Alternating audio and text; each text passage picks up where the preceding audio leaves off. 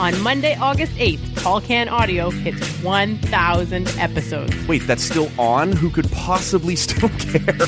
And the gang is all here to celebrate. It's euphoric. It's got to be close to Nirvana. It's outstanding. For the first time ever, Maddie, Michaela, Rob, and Matt are all live in studio together. It's happening, you guys! It's happening! Oh my God! Oh my God! I wish you all were here! Is this likely to go well? Just check my notes here. No. At least it will make a lot of noise. Boom. Here comes the boom. 1,000 pods and 1,000 pints. I don't think I've ever been as proud in my entire life. TCA 1000 drops Monday, August 8th, wherever you find low-quality podcasts. Fucking out of control shit. And that's why we love Toronto Maple Leafs. This is Tall Can Audio. We're not here to take part. We're here to take over. Nice to be back in the garden, eh? Woo! Hello and welcome to Tall Can Audio. I am Michaela. He is Matt. You can find us on Facebook, Twitter, and Instagram, all at Tall Can Audio. You can also, if you go back into the archives, also known as the previous episode number 791, hear Arden Zwelling get the Blue Jays season set up. Pitchers and catchers reported to spring training this week, so everyone's getting excited for baseball season. So check out Arden Zwelling on episode 791. Matt, how you doing? Doesn't look like spring. Doesn't feel like spring. Not at all. Hearing the word spring in any context right now is weird, but that's why I love when it's pitchers and catchers report and kind of the official, unofficial start to spring training, because it gets you excited for spring. No, it's true. You're kind of sitting there February, March, maybe getting that last blast of winter, and on your TV there's baseball, and you're like, all right, I can make it. We're just about there. It was also aptly timed this year if you live in Ottawa, because we were fresh off a 20-centimeter fall of snow, and I think we had a frostbite advisory on the day that spring training started. So, very much. With I think another blast coming, right? So perfect. Yeah, perfect. That's what that's what we need right now. Otherwise, things are good. How about yourself? Oh, yeah, making my way through. Sure, I get that. It's pandemic. Every time I feel like when I ask people how you doing, it's like, hope you're well, all things considered. Yes. Right. There was a meme the other day I saw that just said, every email I get says, hope you're well, or hope this email finds you well. Because I'm sitting here in joggers covered in Cheeto dust. Like, I am not. It does not find me well. It does not find me well at all. At least I haven't heard the word unprecedented in a few months, or a few weeks probably. So that's there was good. some terms we were starting to beat to hell there for a while. The unprecedented times was just enough. Yeah, no more of that. We need a unprecedented jar. Every time you say it, you got to throw $1 in the jar.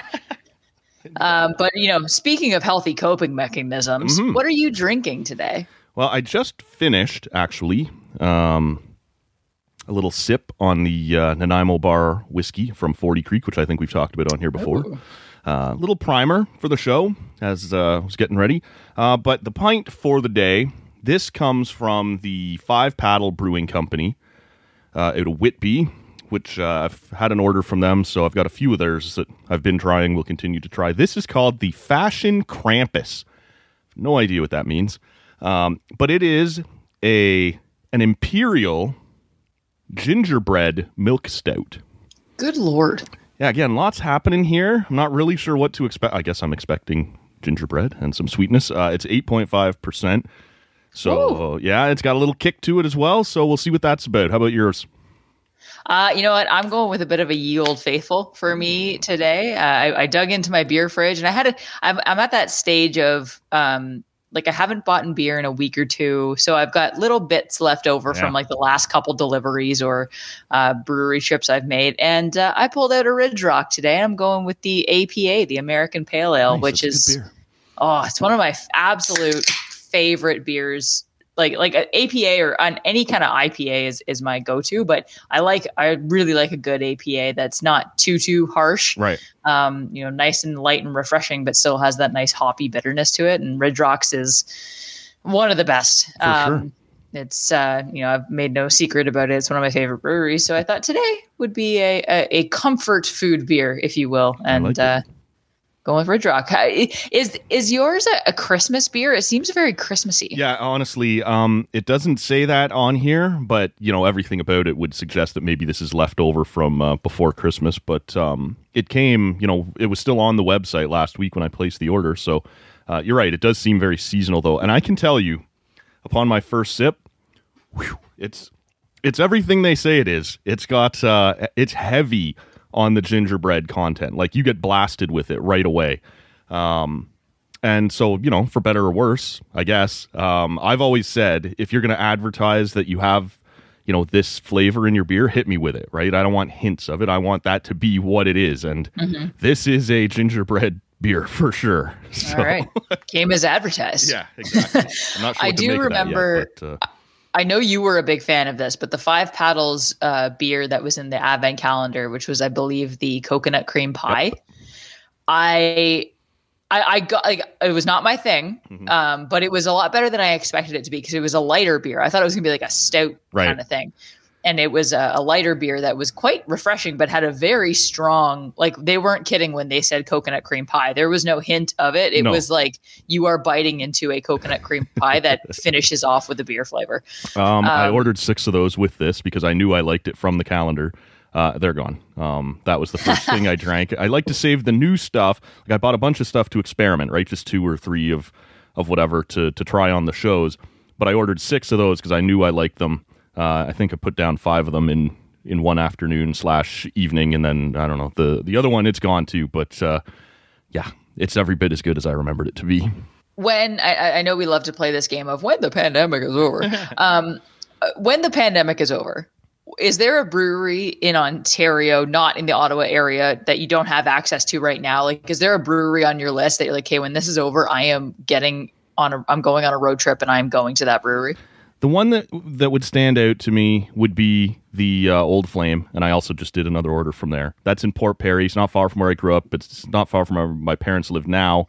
And they've fixed up, I think it's like an old postal office, and it's kind of this old-fashioned wooden historic building that they've turned into their brewery, and they've got like this nice tap room, and you can sit and hang out. It's a really cool spot. I like that a lot.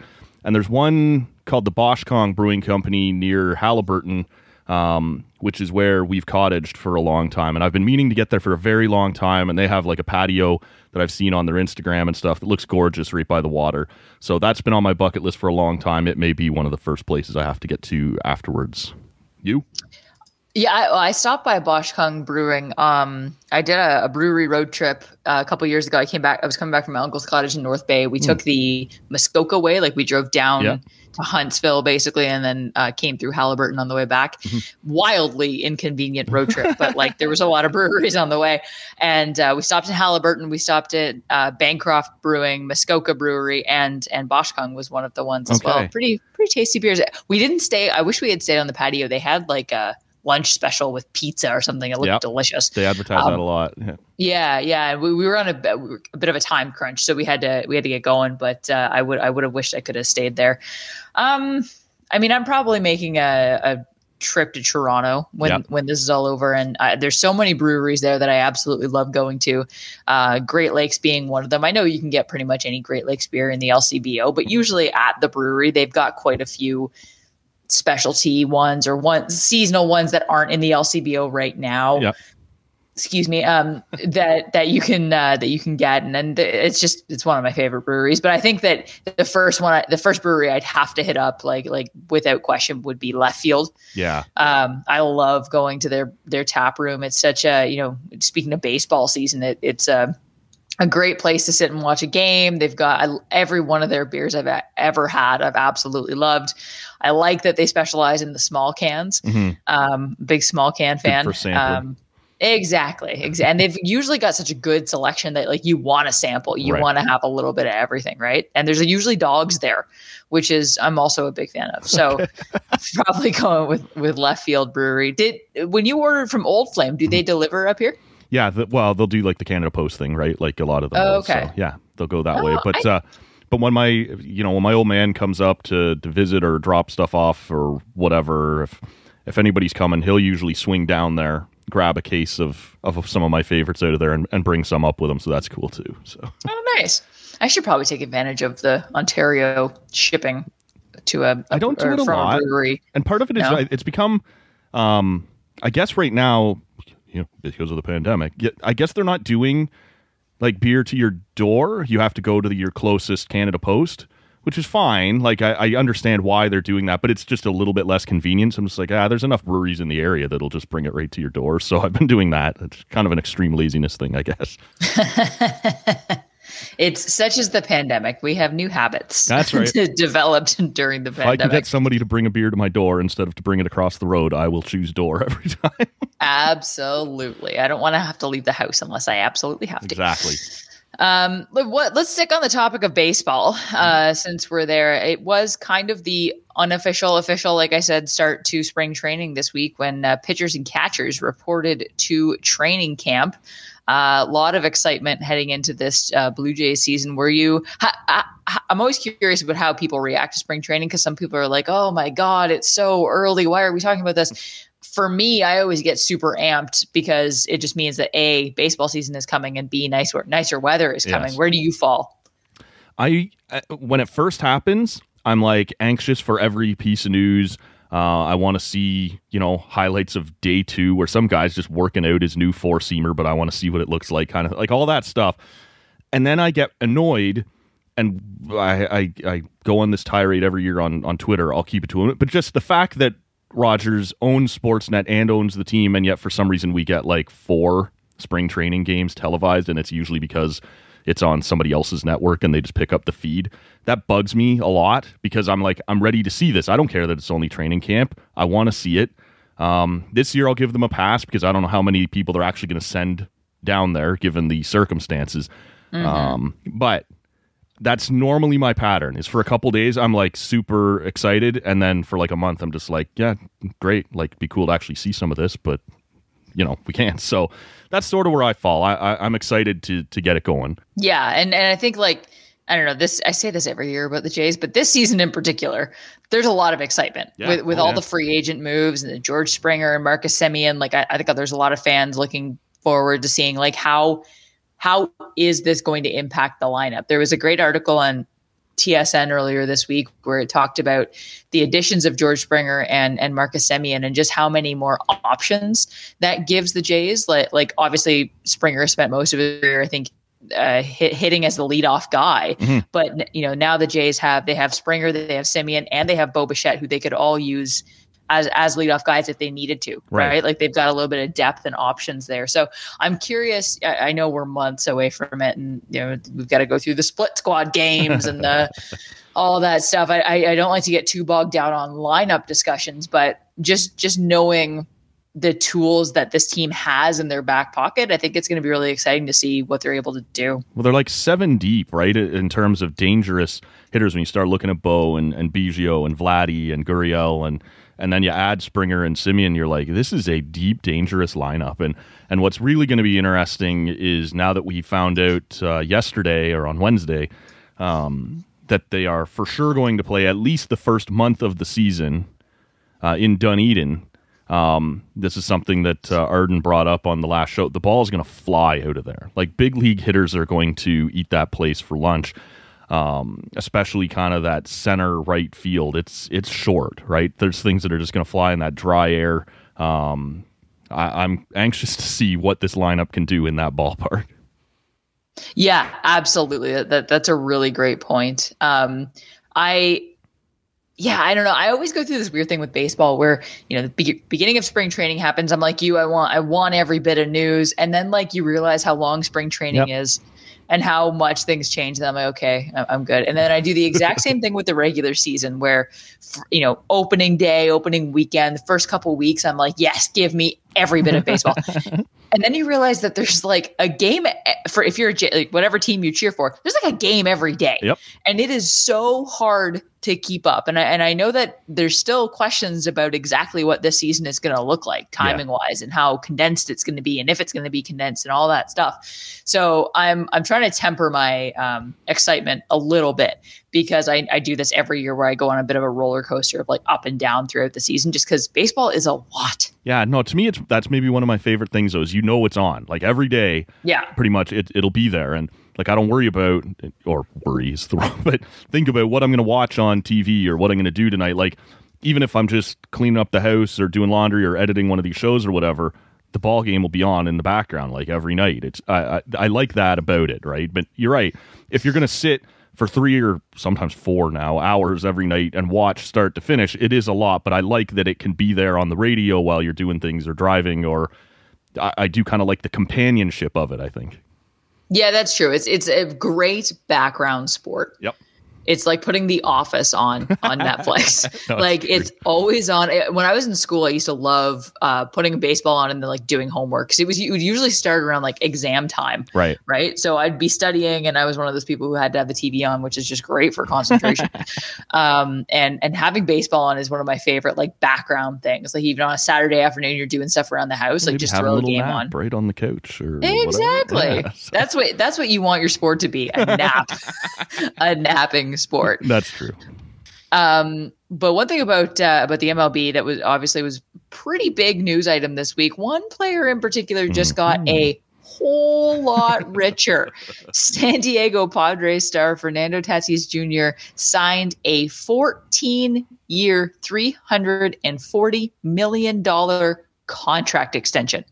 14 years, $340 million contract extension. This guy is 22 years old.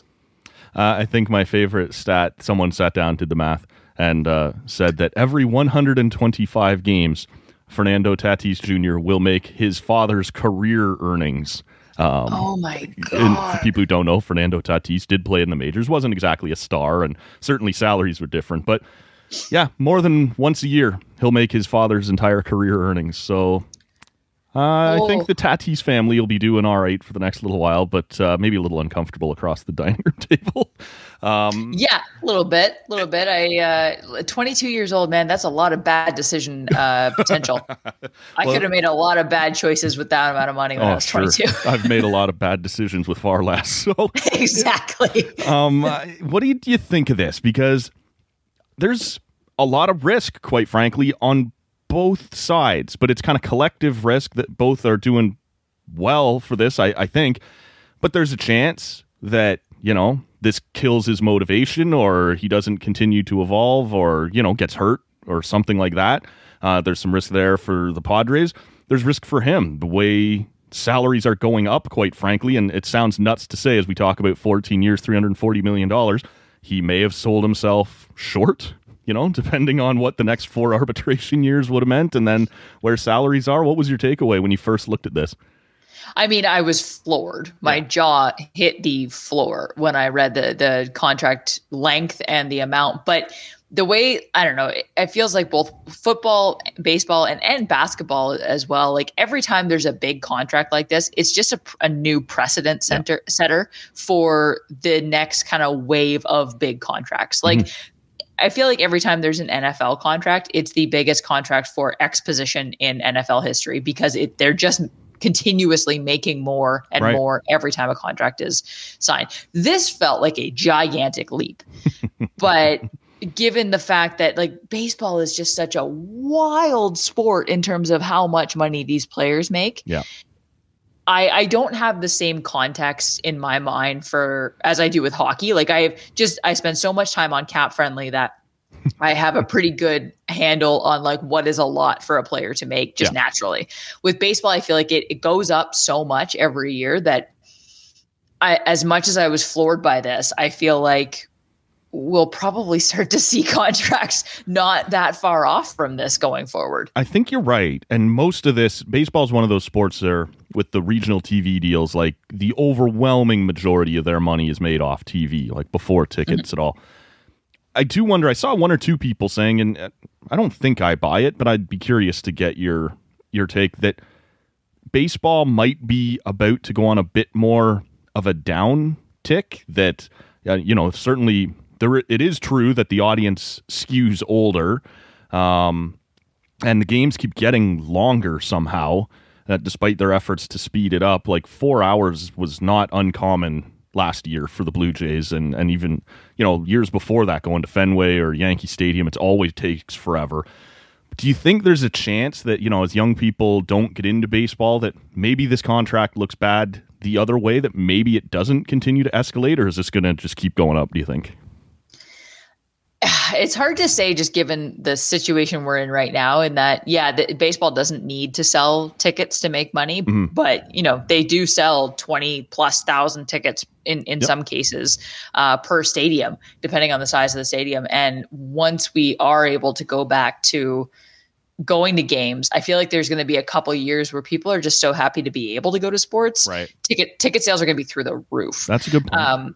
So I agree with you that the general audience of baseball is getting older. I think eventually the MLB is going to have to make some kind of change with the length of their season. Yeah. Just 162 games is just way too many. And if you're trying to attract new fans, that's a big commitment. Mm-hmm. I think eventually they'll have to cut down the seasons just to attract younger fans, which inevitably is going to mean less money, less revenue, and contracts are going to go down. Right. I think that's super long term, in that, like, I think my kids would maybe see that happen. Sure. I don't think it's going to happen anytime soon. I think what's going to happen in at least the short term, I feel like and I could be wrong, but I feel like there's going to be a bit of an upswing once we get out of this. Yeah. And then from there, who knows? Right. Because, you know, once we're going to be feeling the economic effects of this pandemic for years. And what's that going to do to people's spending income, like disposable income? Right. And as much as people are going to want to go to games, and I think they are for a period of time, eventually, yes, that's going to, you know, there are some people who may not be able to continue that. So I don't know. I don't know where you fall on that. Do you think it's going to go up or down? I don't know. I really don't. I do think they're going to have a hard time continuing to sell this as the games get longer, as you said, with as many of them as there are, and just the way attention spans run right now for, you know, younger and younger generations. But there's just such a demand for it on TV that if those TV deals keep going up, then it'll look fine. And I do think this will look fine. But it was an interesting argument someone else had put forward, and I thought I'd raise it here. The other thing, I guess, just to put into perspective on this deal, is I guess it's something like $34 million over the first 4 years, because in theory, he'd had arbitration, which was going to hold him down, right? He was going to keep his salary in check before he became an unrestricted free agent. And then the 10 years after that, it kind of averages out to being about... I think it was if you do the math, $306 million over 10 years. So that's $36 million per year. And we've seen that neighborhood, right? Trout is in that neighborhood. Bryce Harper is in that neighborhood. They had to prove it a little longer. He's only been in the bigs for like 2 years now. So I guess the alarm of it, or the reason it caught so many people off guard, was how quick it happened and for how long. But when you start to do the context part of it, it sort of replicates the ARB years he was going to have anyway, and then just assumes he was going to be worth the 36, and maybe in those 4 years, he would have been worth 40, and they're getting a deal. Or maybe he turns out he was only going to be worth 22, and they're kind of screwed a little bit. But that seems to be the logic they went with, was like this $36 million a year times 10 years, and then the ARB years at the beginning. So I guess it kind of makes sense, but the number is just so big that it's hard to wrap your head around. Right? Well, yeah, that's the thing. And it's the length of the contract, I think, that really just, I can't, like, the guy's going to be 36 when it's done. He could still have baseball left in him at that point. Like, this seems like walk off into the sunset kind of contract. And no, like, he may still have a couple years left in him. That's true. Yeah. A lot of these type long deals take you to 39, 40, 41 years old. You're right. He won't be like as far out of his prime. So it's an interesting deal for both sides. And this is I'm painting a picture of a problem that does not exist yet. But you have to wonder if Vladdy Guerrero Jr. turns out to be the superstar that we all expect him to. And I know that it has been a bit of a rocky road there so far. Yep. He's been a very good baseball player, but in terms of the expectations, has not lived up to it yet. But let's say he does. Let's say he figures it out and becomes a superstar in this league. What are the Jays going to have to pay him? Yeah. That's interesting. He's going to have to start, as you pointed out, hitting it in the air like some of these other guys do. But if he does, I don't think he'll be this because he doesn't play one of the star positions, right? Like Tatis being at shortstop. Vladdy is not as good defensively, but you pay for the bat. And so I expect he'll be well up there, but they're going to make him prove it. He's going to have to go through these ARB years. He's going to have to start to show it. I think there was talk when he first came up that they might do something like this to keep him in check, right? To keep that, but he just hasn't shown it enough yet that I don't think either side would be comfortable locking into anything long term. I don't see how they could be close enough. Vladdy's going to say he's worth more than he's shown so far, and the Blue Jays aren't going to be willing to go there. So I don't think they can do it. He's going to have to go through these ARB years and whatever. What the number looks like by the time those years wrap up, you got to figure he's going to be in that 30 neighborhood, don't you? 30 per. Yeah, again, all things, provided he starts to perform, I think the way that we expect him to, and I do wonder, to what extent bringing in Springer and Semien adds some shelter to Vladdy, right? All of a sudden, the pressure is not on him. So how is he going to perform this year when it's not quite like, I think all eyes are still going to be on him, but not to the same extent. We're going to be watching Springer. We want to see how this plays out. We're going to be watching Semien, where he falls in the lineup, Bo Bichette, Kevin Biggio. Like the expectations are a little more spread across the board for the Jays. And I think that can only serve to help Vladdy, I think. Well, you mentioned a couple names there, and what does the Blue Jays payroll look like in 5 or 6 years if all these guys turn out and they have to keep them? You still have Springer. You're going to be paying Vladdy. Bo is not going to be cheap if he turns out to be what he's capable. Nate Pearson may not be cheap if he turns out to be what he looks like he could be. This could become a very expensive team very quickly. Yeah, absolutely. And I want to think that some of these additions of in free agency are shorter term, like the Semien deal, for example, I believe was a year, bit of a prove it contract. How much of those are to kind of cushion the development of these younger players, and then see you later, thanks for your service, and focus on the younger players. But you're right. I mean, like even just looking at Bo Bichette, Kevin Biggio, Lourdes Gurriel Jr., Vladdy, like if these players pan out to be what they're expected to be, Jay's going to have some checks to write. No doubt about that. Like I said, I chose the wrong career. I should have gone into baseball. Really missed my How's potential your arm? there. Yeah, seriously, I can throw a ball. One thing, I like, not to get sidetracked, but I am terrible at baseball. And the reason I'm terrible at baseball is because every time I step up to the plate, I hit the pitcher. What? Really? I will send the ball directly at the pitcher.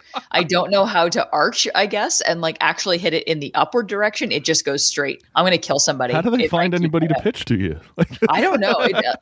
Granted, the last person to pitch to me, I'm pretty sure, was 14 years old, because that was the last time I stepped up to bat. Right. And I said, I think her name was Danielle. I was like, Danielle, I need you to duck as soon as you throw that ball. And she did. And I kid you not, the ball literally sailed just above her head as she ducked. Like if she didn't duck, I may have been being sued for some sort of damages. I hit a male pitcher in a questionable place before that, and he didn't talk to me for months. Wow. So you're a line drive hitter, eh? But always right to the same spot. Straight back up the middle.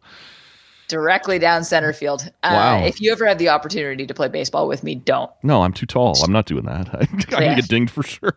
Pass on that. You know what? I'm just delaying the inevitable here because we have a very important thing to talk about, Matt.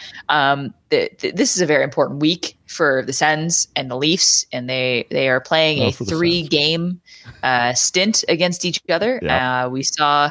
I can't remember what happened on Monday night. I don't think they played. They didn't play. No, I don't think there was a game Monday. I thought something historic happened. It would be like the Sens and Leafs to follow up a historic 5-1 comeback, best comeback in Sens history, with an absolute snooze fest of a 2-1 win for Toronto on Wednesday night. No, it's true. And again, Wednesday night hockey, right? I don't know if it matters or not, but that's Sportsnet's big, other than Hockey Night in Canada, showcase night. And a few weeks ago, it was Leafs and Oilers, and NBC actually picks it up, and it's Matthews versus McDavid, and just a clunker of an ugly hockey game. Couldn't have been any more boring. Neither of them hardly do anything. This was very much the same. But you're right, on the heels of what was a fascinating Monday game, it looked like at first maybe they had just come out saying, both coaches were like, let's get this under control. Nobody needs to be giving up 5 or 6. But it turned out that wasn't the case. It was just a sloppy, not very good hockey game. I thought it was going to be the exact opposite. I thought it was going to be like the Toronto Maple Leafs were going to come out guns a-blazing to prevent what happened on Monday from happening ever again. And I thought, honestly, I thought the Sens were going to be whooped. I was like, this is going to be bad. Yeah, this is going to be exactly how I thought the 5-1 game was going to end. Right. I have not done nearly enough rubbing in the face of Leafs fans for that, by the way, but my time will come. And it just ended up being, I think, like after the first period, I was like, yeah, so like, did they start the game? Well, nothing happened. I should say, like, and I don't know how you want to do this. We can get into both if you want, but I was more troubled, not more.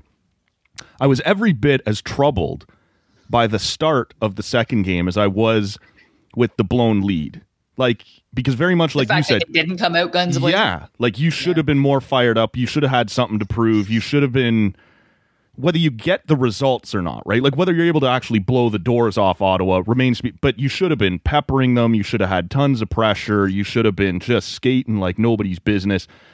And none of that happened. And that was every bit as troubling, and maybe more so, to be honest with you, than what happened on the Monday night. I know there's people listening. I've received your tweets that were looking forward to this show, thinking I was going to just have a tirade of tirades and a meltdown and whatever about Monday. It's an embarrassing loss. It's a bad loss. This team shouldn't be losing at all to Ottawa, let alone when you're up 5-1. But the sting of it, was somewhat taken out of it by my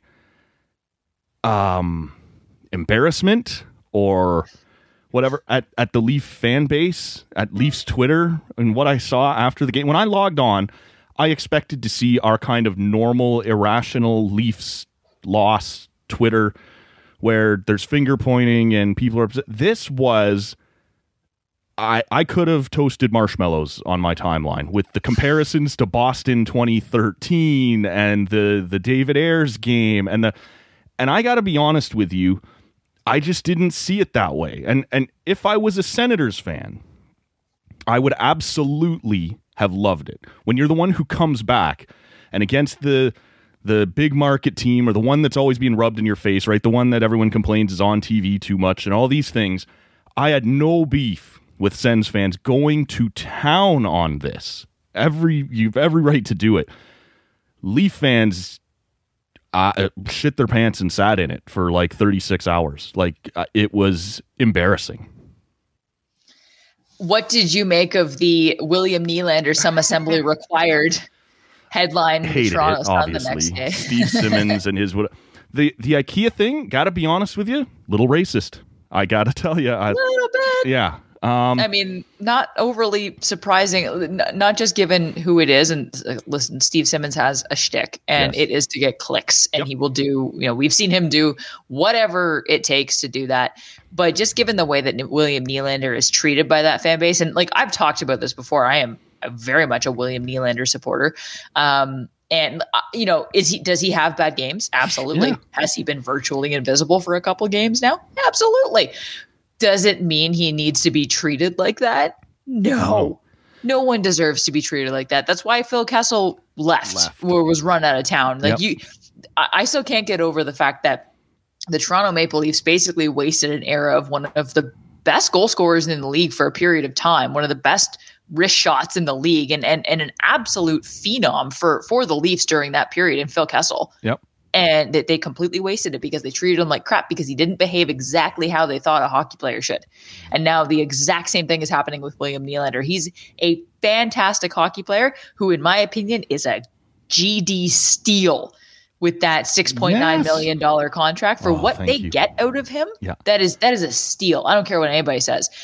Is he going to have off nights? Sure. But he's not making, as Steve Dangle puts it, no off night money. Right. He's making money that allows you to have off nights every now and then because he's going to make up for it with a 3-point performance the next day. And like 12 points, I believe, in 14 games. So it's not like he's doing nothing. People don't like that he's not all that physical, but he scored, I believe, led the league in even strength goals from that home plate area, like in tight last year. He needs to get there more this year. There's no question about that. And like fourth on the Leafs in goals above replacement, like some of these advanced and really high, I can't remember the exact rank, in takeaways. Like he doesn't hit, he doesn't grind on them, but he does get back. He does lift a stick. He does take the puck away from guys coming through the neutral zone. He's a killer on zone entries. Like he blows Marner out of the water. I think people prefer Marner or think they prefer Marner on that because Marner does it quicker. Like he's a little bit faster skater, but he's far less successful at it than Willie is. There's warts in Willie's game, but he is a killer player. And he just gets trounced. I don't get it. And in that comeback on Monday night, in that collapse, he was responsible for exactly 0 of the goals against. The one maybe, if you're completely insane, maybe you can blame him for not being in a good enough position on the Nick Paul shorthanded goal at the end of the second where Tavares gives it away. But that means Tavares should just eat it instead of lobbing it right to... Like, you know what I'm saying? Like, he had nothing to do with that. And why they decided the next day to bury him is ridiculous. And yet no one, or at least very few people, are talking about the fact that Morgan Rielly just completely missed a wide open Austin Matthews in overtime. That was a great tweet. I wish I could credit the person. After the Tuesday game when Justin Hall passes it to Matthews for that sweet goal. And you know, the people were calling that don't look Austin Matthews. Here's what happens if you do pass it to Austin Matthews, if you don't look him off in those situations.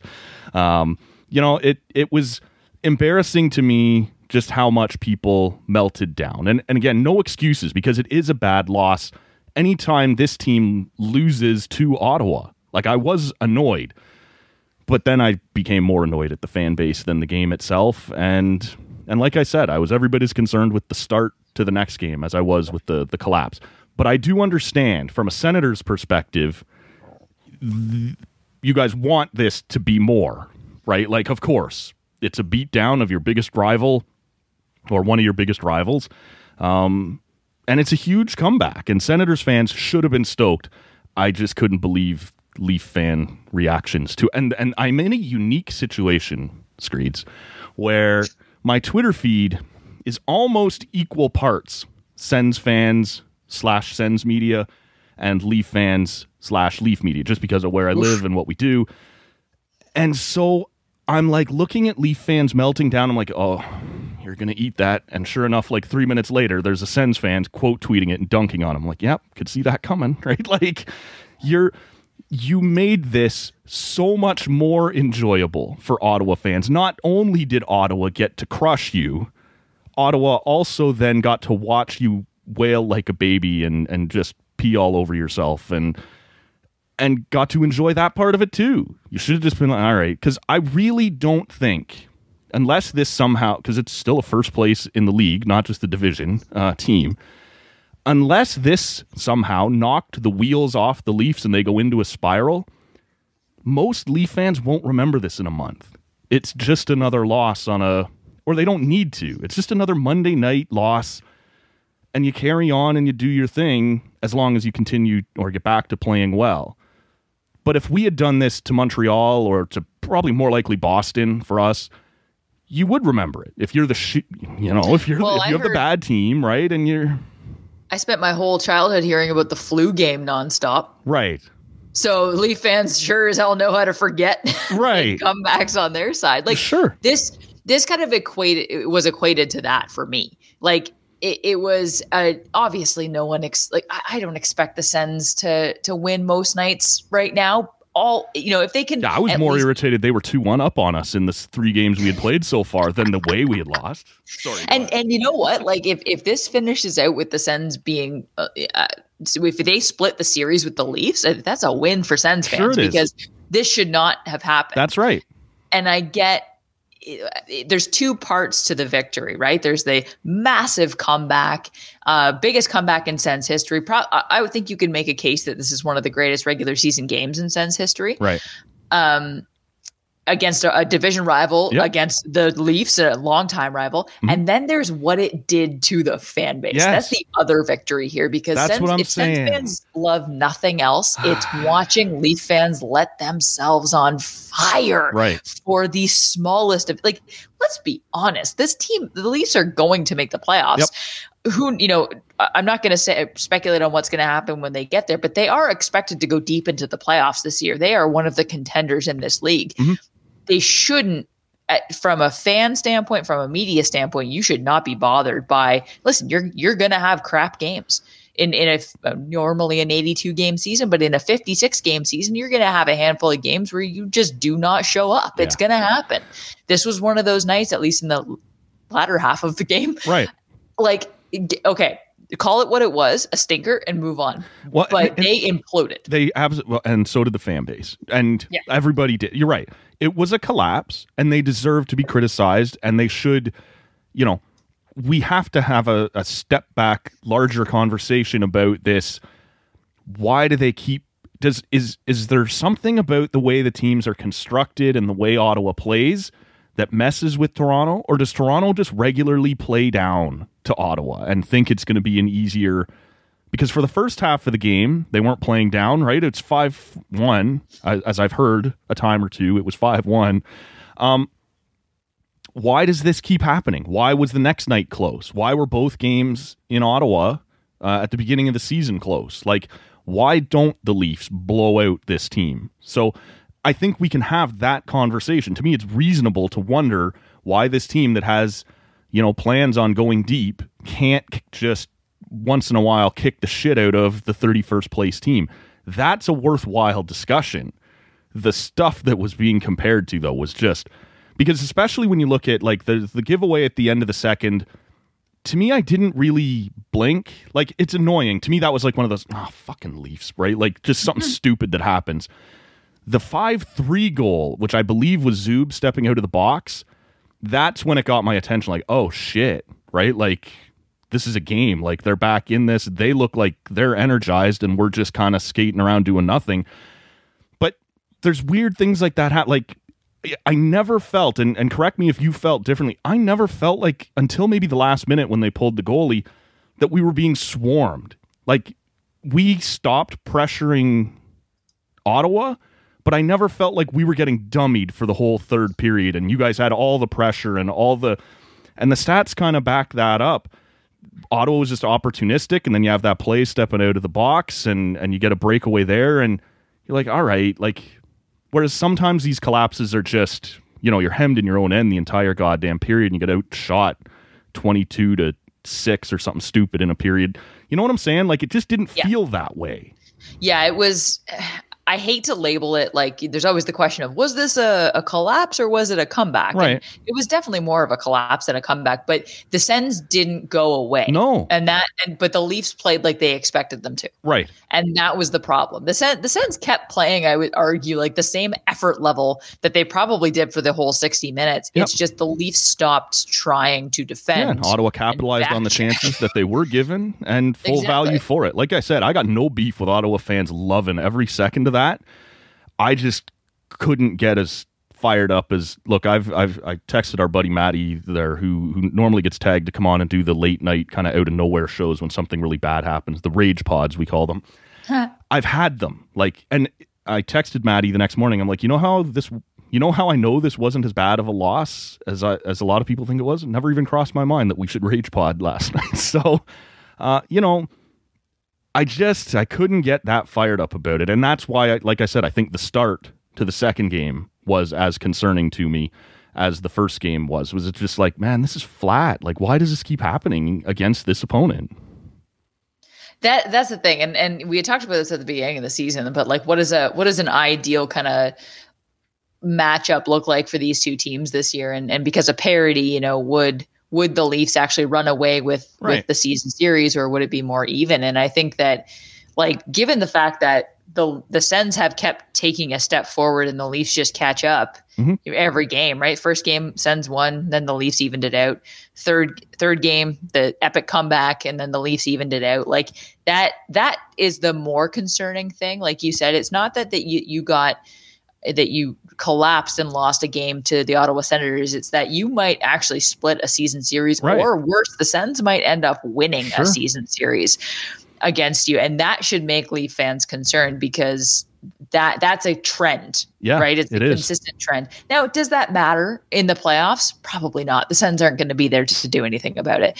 But I think that if Leaf fans are going to get mad at anything, it should be that, not the game itself. It was a stinker of a game. This literally happens sometimes, where you just let a game absolutely go. It was in epic fashion. I feel like everything that happens to the Toronto Maple Leafs is exaggerated for a couple reasons. Yes. One, the market is just so big, and therefore the media that covers it is so big. So every little thing reactions are so big. Exactly. Yes. But then you get situations that are just so unbelievably unprobable, like the David Ayres situation, right? They lost an actual NHL hockey game to a 42-year-old goaltender who works. Oh, good. I'm glad you're going to recap this for us. Yeah.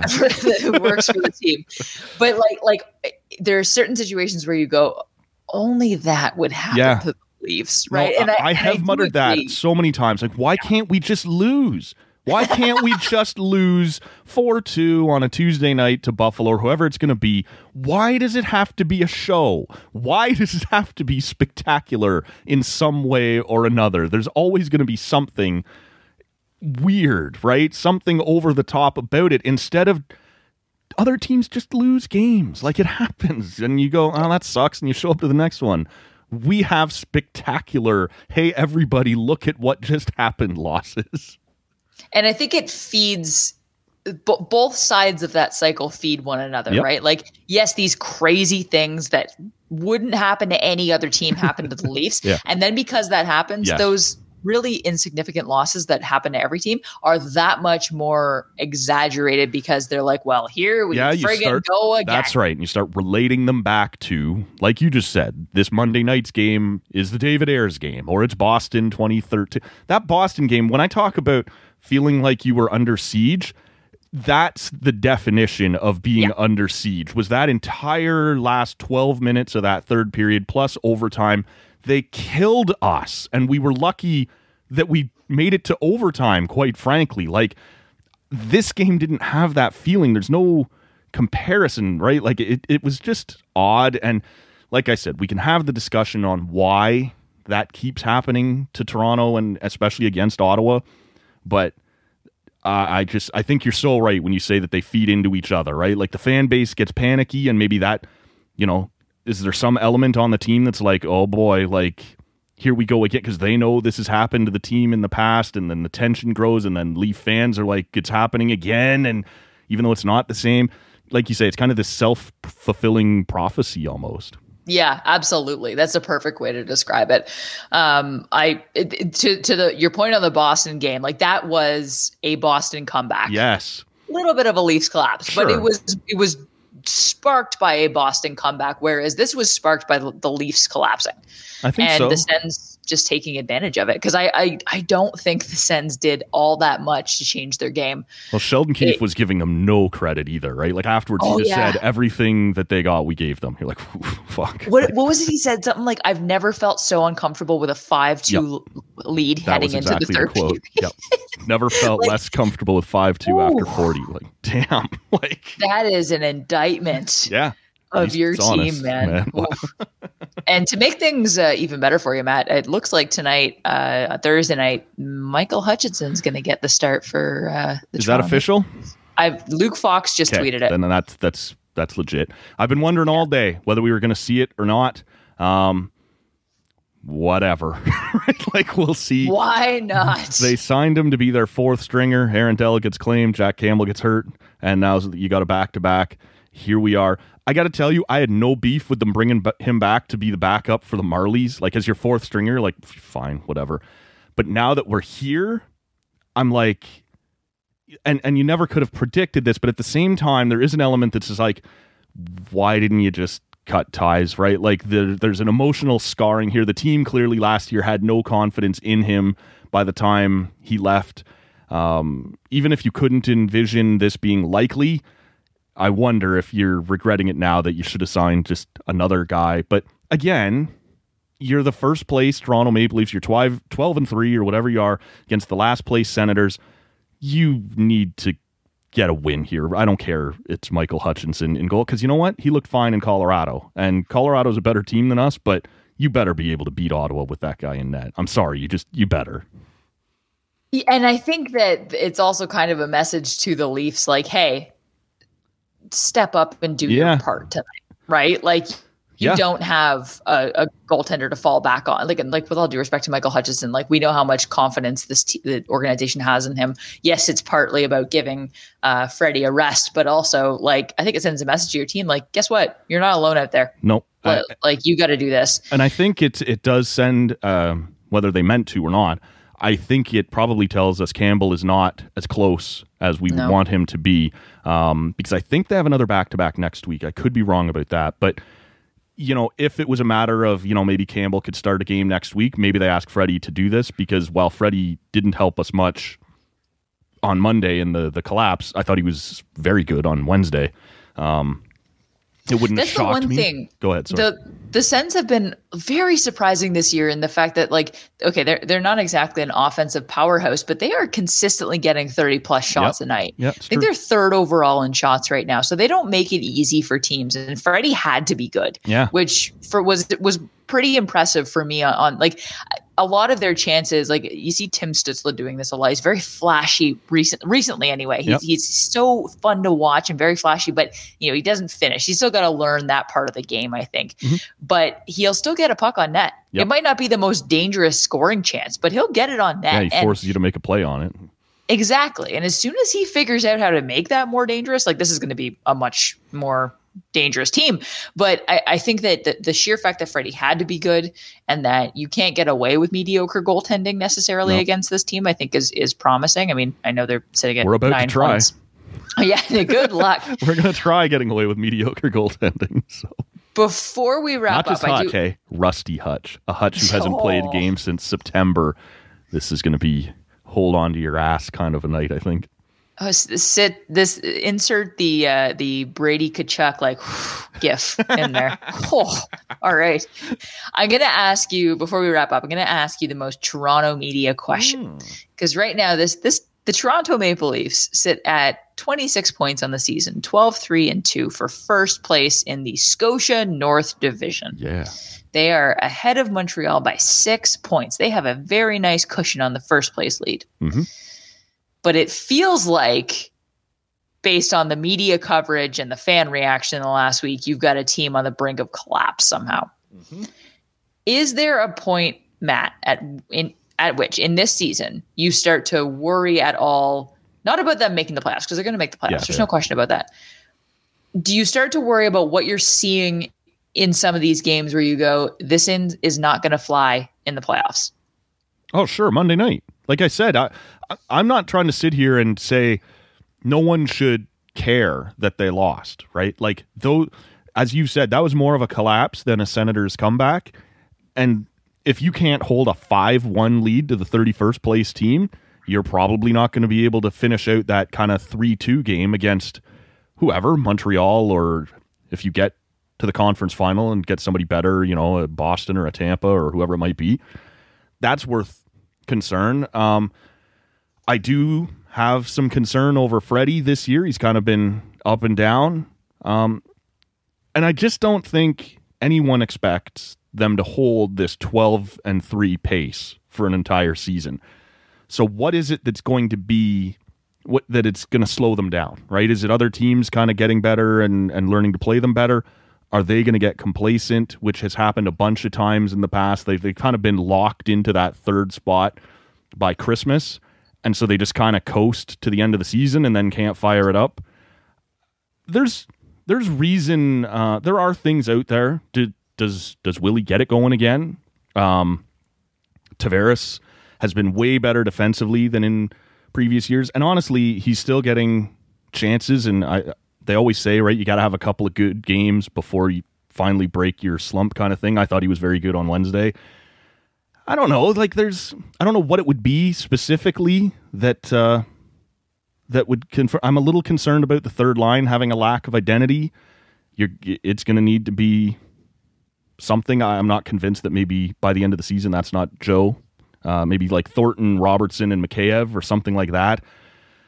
I don't know exactly what it would be, but I do think there are things to watch as you go, and if they have too many more games, and I don't expect, God help us, they're going to blow many more 5-1 third period or 5-2 third period leads as we go. But if they can't hold leads, I think, maybe would be the biggest. I think the defense has been way better this year in general, but still prone to those kind of, whatever you want to call them, mental mistakes. That would probably be the biggest thing, is just, can they lock games down in the third period? Yeah, I think that's just it. I'll give some reassurance, I guess, to Leafs fans, and this is not going to feel good for me. So appreciate my words of wisdom here. But remember when I think it was like late 2000s, early 2010s, when the Washington Capitals were consistently one of the best regular season teams, like President's Trophy winner almost every year, it felt like. Yep. And they just couldn't get it done in the playoffs. They could not get past the Pittsburgh Penguins mostly, but no matter what, there was always a team. The Rangers, yeah. The Canadians, like everything. I remember they used to play games exactly like the one we saw on Monday night, not necessarily from a collapsing standpoint, but from a high scoring standpoint, right? Every game that they played, the Sens even, was like 6-5, 7-6, 7-4, 6-3. Like, it was always really high scoring affairs, because as much as they could put the puck in the back of the net, they couldn't control it on their side. Right. And they would have just absolute defensive breakdowns that ultimately resulted in them not being able to go far in the playoffs. And then what happened? Eventually, they figured their stuff out. Yes. And they won the Stanley Cup in 2018. And I know that took a number of years, but my point is, I feel like when you get a team together of this many high-powered forwards who are this talented, it takes time to figure out how to win long-term and how to win consistently enough to get through the playoffs. And I think this is the Leafs figuring that out. They've proven that they're a great regular season team. I know we still have a whole bunch of regular season to go, but they've made the playoffs consistently for the last three or 4 years. Yeah, 4. 4 years. I guess technically last year they didn't, right? Like, you lost in that play. Okay, yeah. Whatever you want to call that, but yeah. They got to the play-in round anyway, and they have proven that they can be a decent regular season team, at least enough to get into the playoffs. Now they've got to figure out how to win the playoffs, and that just takes time. But my point is, we've seen teams go through this exact same thing. Tampa Bay Lightning, not much different. Yep. Right? Every year, great regular season team. St. Louis for years. St. Louis couldn't get it done in the playoffs. Right. And sometimes you have a San Jose situation where they just never figure it out and that core goes away. I don't like to think about that one.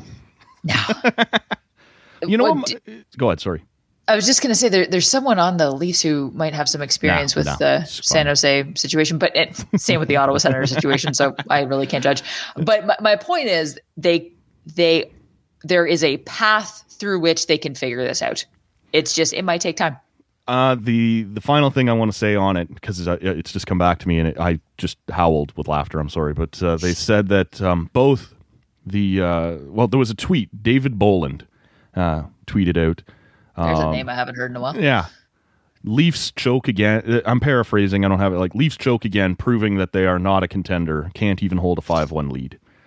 Someone posts the game score from the 2009-10 season where the Chicago Blackhawks blew a 5-1 lead and went on to win the Stanley Cup. So you're just kind of like, come on, buddy. Like, keep it in. You don't even remember that this exact same thing happened to you in a year that you won. Also, Washington blew a 5-1 lead in the year they won the Stanley Cup. So I'm not saying the Leafs are winning the Cup. I'm saying it's probably not Armageddon. Exactly. This is the thing with the Leafs. The pendulum swings in both directions. Yeah. It is either this team is going to win the Cup or this team is absolute crap and should trade everybody. There is no in between. And that's why we love Toronto Maple Leafs fandom. I was going to say Toronto Maple Leafs Twitter, but I think it's everything. I was Media, going to fans, interrupt you, Twitter. and I was so smart. I was so happy that I had the restraint to bite my tongue because I'm going to be able to save that. That's why we love Toronto. That's why we love the Toronto Maple Leafs. I do love Like, Toronto. For what it's worth, I lived in Toronto. Like the city itself is one of my favorite cities Sure. on the planet. Yep. I love Toronto. But I don't care were for nice their hockey enough team. to add the Maple Leafs to the end, and I will be able to do some good stuff with that in the future. I should also say one last thing. I know you're trying to wrap us up, but just quickly, next week, Wednesday morning, Matt Nichols, quarterback for the Ottawa Redblacks, will be on the podcast. He will be joining us. That's going to be a lot of fun. Really looking forward to talking to him. So CFL fans, I know a bunch of you jumped on board a week or two ago when Paul LaPolice was here. Stick around. Matt Nichols is going to be here next Wednesday. I cannot wait to find out what beer he will be drinking, Matt. So pumped. I'm very curious. So pumped. So pumped. Awesome.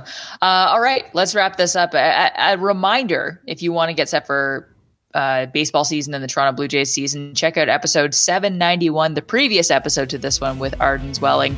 And as always, you can find us on Facebook, Twitter, and Instagram, all at Tall Can Audio. You can find me on Twitter and Instagram at Schreids, SCHREIDS. We will see you next time on Tall Can Audio. Peace. Did you see that? Yep. There's an hour you're never getting back. I just want to say from the bottom of my heart, I'd like to take this chance to apologize to absolutely nobody. The double champ does what the he wants. Okay. I'm going to call that a wrap. You can find tons more TCA at tallcanaudio.com.